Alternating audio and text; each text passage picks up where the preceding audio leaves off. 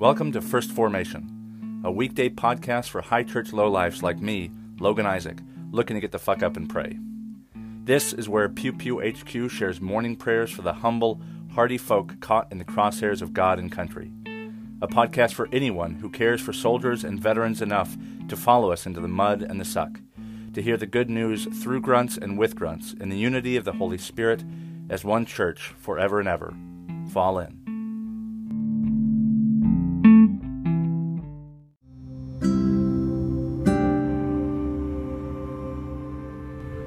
Psalm 138.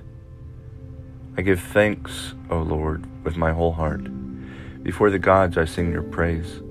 I bow down at your holy temple and give thanks to your name for your steadfast love and your faithfulness. For you have exalted your name and your word above everything. On the day I called, you answered me. You increased my strength of soul.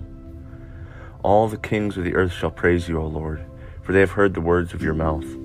They shall sing of the ways of the Lord, for great is the glory of the Lord. For though the Lord is high, he regards the lowly, but the haughty he perceives from far away. Though I walk in the midst of trouble, you preserve me against the wrath of my enemies. You stretch out your hand, and your right hand delivers me. The Lord will fulfill his purpose for me. Your steadfast love, O Lord, endures forever. Do not forsake the work of your hands. Numbers chapter 20, verses 22 through 29. They set out from Kadesh, and the Israelites, the whole congregation, came to Mount Hor. Then the Lord said to Moses and Aaron at Mount Hor on the borders of the land of Edom, Let Aaron be gathered to his people, for he shall not enter the land that I have given to the Israelites, because you rebelled against my command at the waters of Meribah. Take Aaron and his son Eleazar, and bring them up to Mount Hor. Strip Aaron of his vestments and put them on his son Eleazar. But Aaron shall be gathered to his people and shall die there. Moses did as the Lord had commanded. They went up to Mount Hor in the sight of the whole congregation. Moses stripped Aaron of his vestments and put them on his son Eleazar, and Aaron died there on the top of the mountain. Moses and Eleazar came down from the mountain. When all the congregation saw that Aaron had died, all the house of Israel mourned for Aaron 30 days. Acts chapter 9, verses 19 through 25. And after taking some food, he regained his strength. For several days he was with the disciples in Damascus, and immediately he began to proclaim Jesus in the synagogue, saying, He is the Son of God. All who heard him were amazed and said, Is this not the man who made havoc in Jerusalem among those who invoked his name? And has he not come here for the purpose of bringing them bound before the chief priests? Saul became increasingly more powerful and confounded the Jews who lived in Damascus by proving that Jesus was the Messiah. After some time had passed, the Jews plotted to kill him, but their plot became known to Saul. They were watching the gates day and night so that they might kill him. But his disciples took him by night and let him down through an opening in the wall, lowering him in a basket.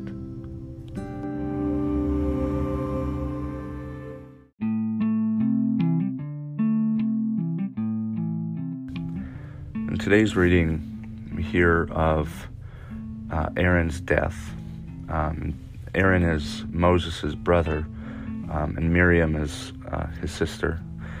And Aaron and Miriam both lived with the Israelites while Moses was brought up in the court of Pharaoh to be made a prince. And Moses' ethnicity as a sticking point, it creates a pivot in his life when he sees the treatment of the Israelites by Egypt and knows or has just learned that he's an Israelite, in fact. And so there's this scuffle, and he ends up murdering an Egyptian taskmaster or slave master. And two Israelites are looking on, who kind of know his story, and they speak rather condescendingly of him. And it creates this point where his story totally turns, and he goes off and lives in the desert with a shepherd. He finds a wife, and then he has to be convinced to come back. Anyway, when the Bible speaks of death, sometimes it can serve as a threat or a punishment or a judgment But I think it's important to remember that death is, particularly during and after the Christian era, I should say, Jesus did something to death that alters death's function in the span of a human soul. What I mean by that is that death is no longer the worst thing that can happen, if it ever was. I don't think it ever was, but let's just pretend it was. And as we read these texts backward as Christians, this Hebrew Bible as Christians, it's tempting to look at this small passage as some kind of, punishment. You don't even mention something that Aaron has done wrong. He doesn't follow God's commandment at the waters of Meribah. And so he can't see the land that they will inherit. And this is a story for Moses as well. They doubt, and so they can't receive this reward, this thing that's been promised to them for 40 years. And it talks kind of matter-of-factly, and this may just be the author's intent, it may just be the writing style, but it seems really bad, like you're going to die, and you're going to be stripped of your vestments, not, take them off and give them to his son, Eleazar. And so it's kind of weird. If you think about it, it seems kind of tragic, even though it reads rather as almost like a monotone. But then at the end, they find that Aaron has died at the top of the mountain, and they mourn for him for 30 days. And that's also kind of matter-of-factly. It almost has this kind of like this Solomonic sense of Ecclesiastes, where it's like there's a time for living and a time for dying, a time for war, a time for peace. And it's kind of monotone, but it's important to remember that death is not necessarily a punishment, and there's a difference between punishment and consequence that I won't argue in depth here, but I think it's also legitimate to read it as, look, this is what's got to happen for the whole congregation to continue to fulfill what it is I have in store for them. You just can't go with them because of your doubt, because of disobedience. It doesn't get into the why. And it doesn't, it's not like in some of the Psalms where it's very clear that God is angry. And that doesn't seem to be this place, that sometimes our mistakes aren't necessarily, punishable, but there are consequences. If you touch the stove, you'll burn your hand. Burning your hand isn't a punishment. Burning your hand is a consequence. If your parents say, well, you're going to wear gloves for 30 days or something, like that's a punishment.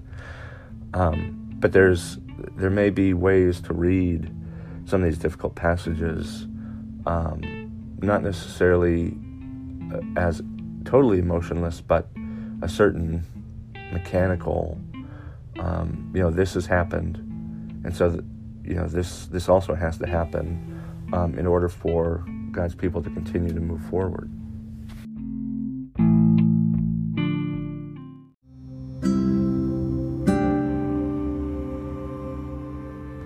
A collect for the 5th week after Epiphany. Set us free, O God, from the bondage of our sins, and give us the liberty of that abundant life which you have made known to us in your Son, our Savior, Jesus Christ, who lives and reigns with you in the Holy Spirit, one God, now and forever. Amen.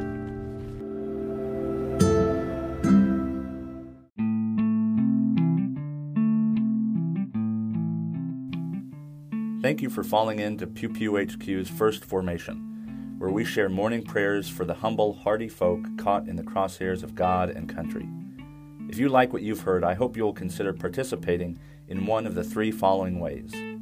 First, you can support this podcast with a monthly contribution at anchor.fm/firstformation. You can sponsor morning prayer for Pew Pew people with as little as $1 a month, and you can cancel at any time if I ever piss you off.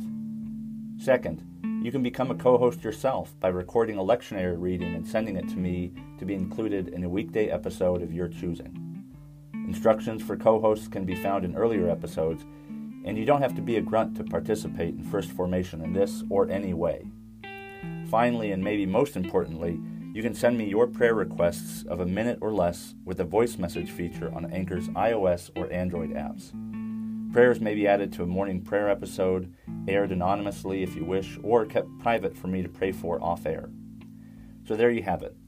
3 ways to participate in morning prayers for Pew Pew people. I hope you will continue to listen in and maybe even consider participating yourself. This has been and always will be Logan Isaac. Always faithful, always family. Semper Familia.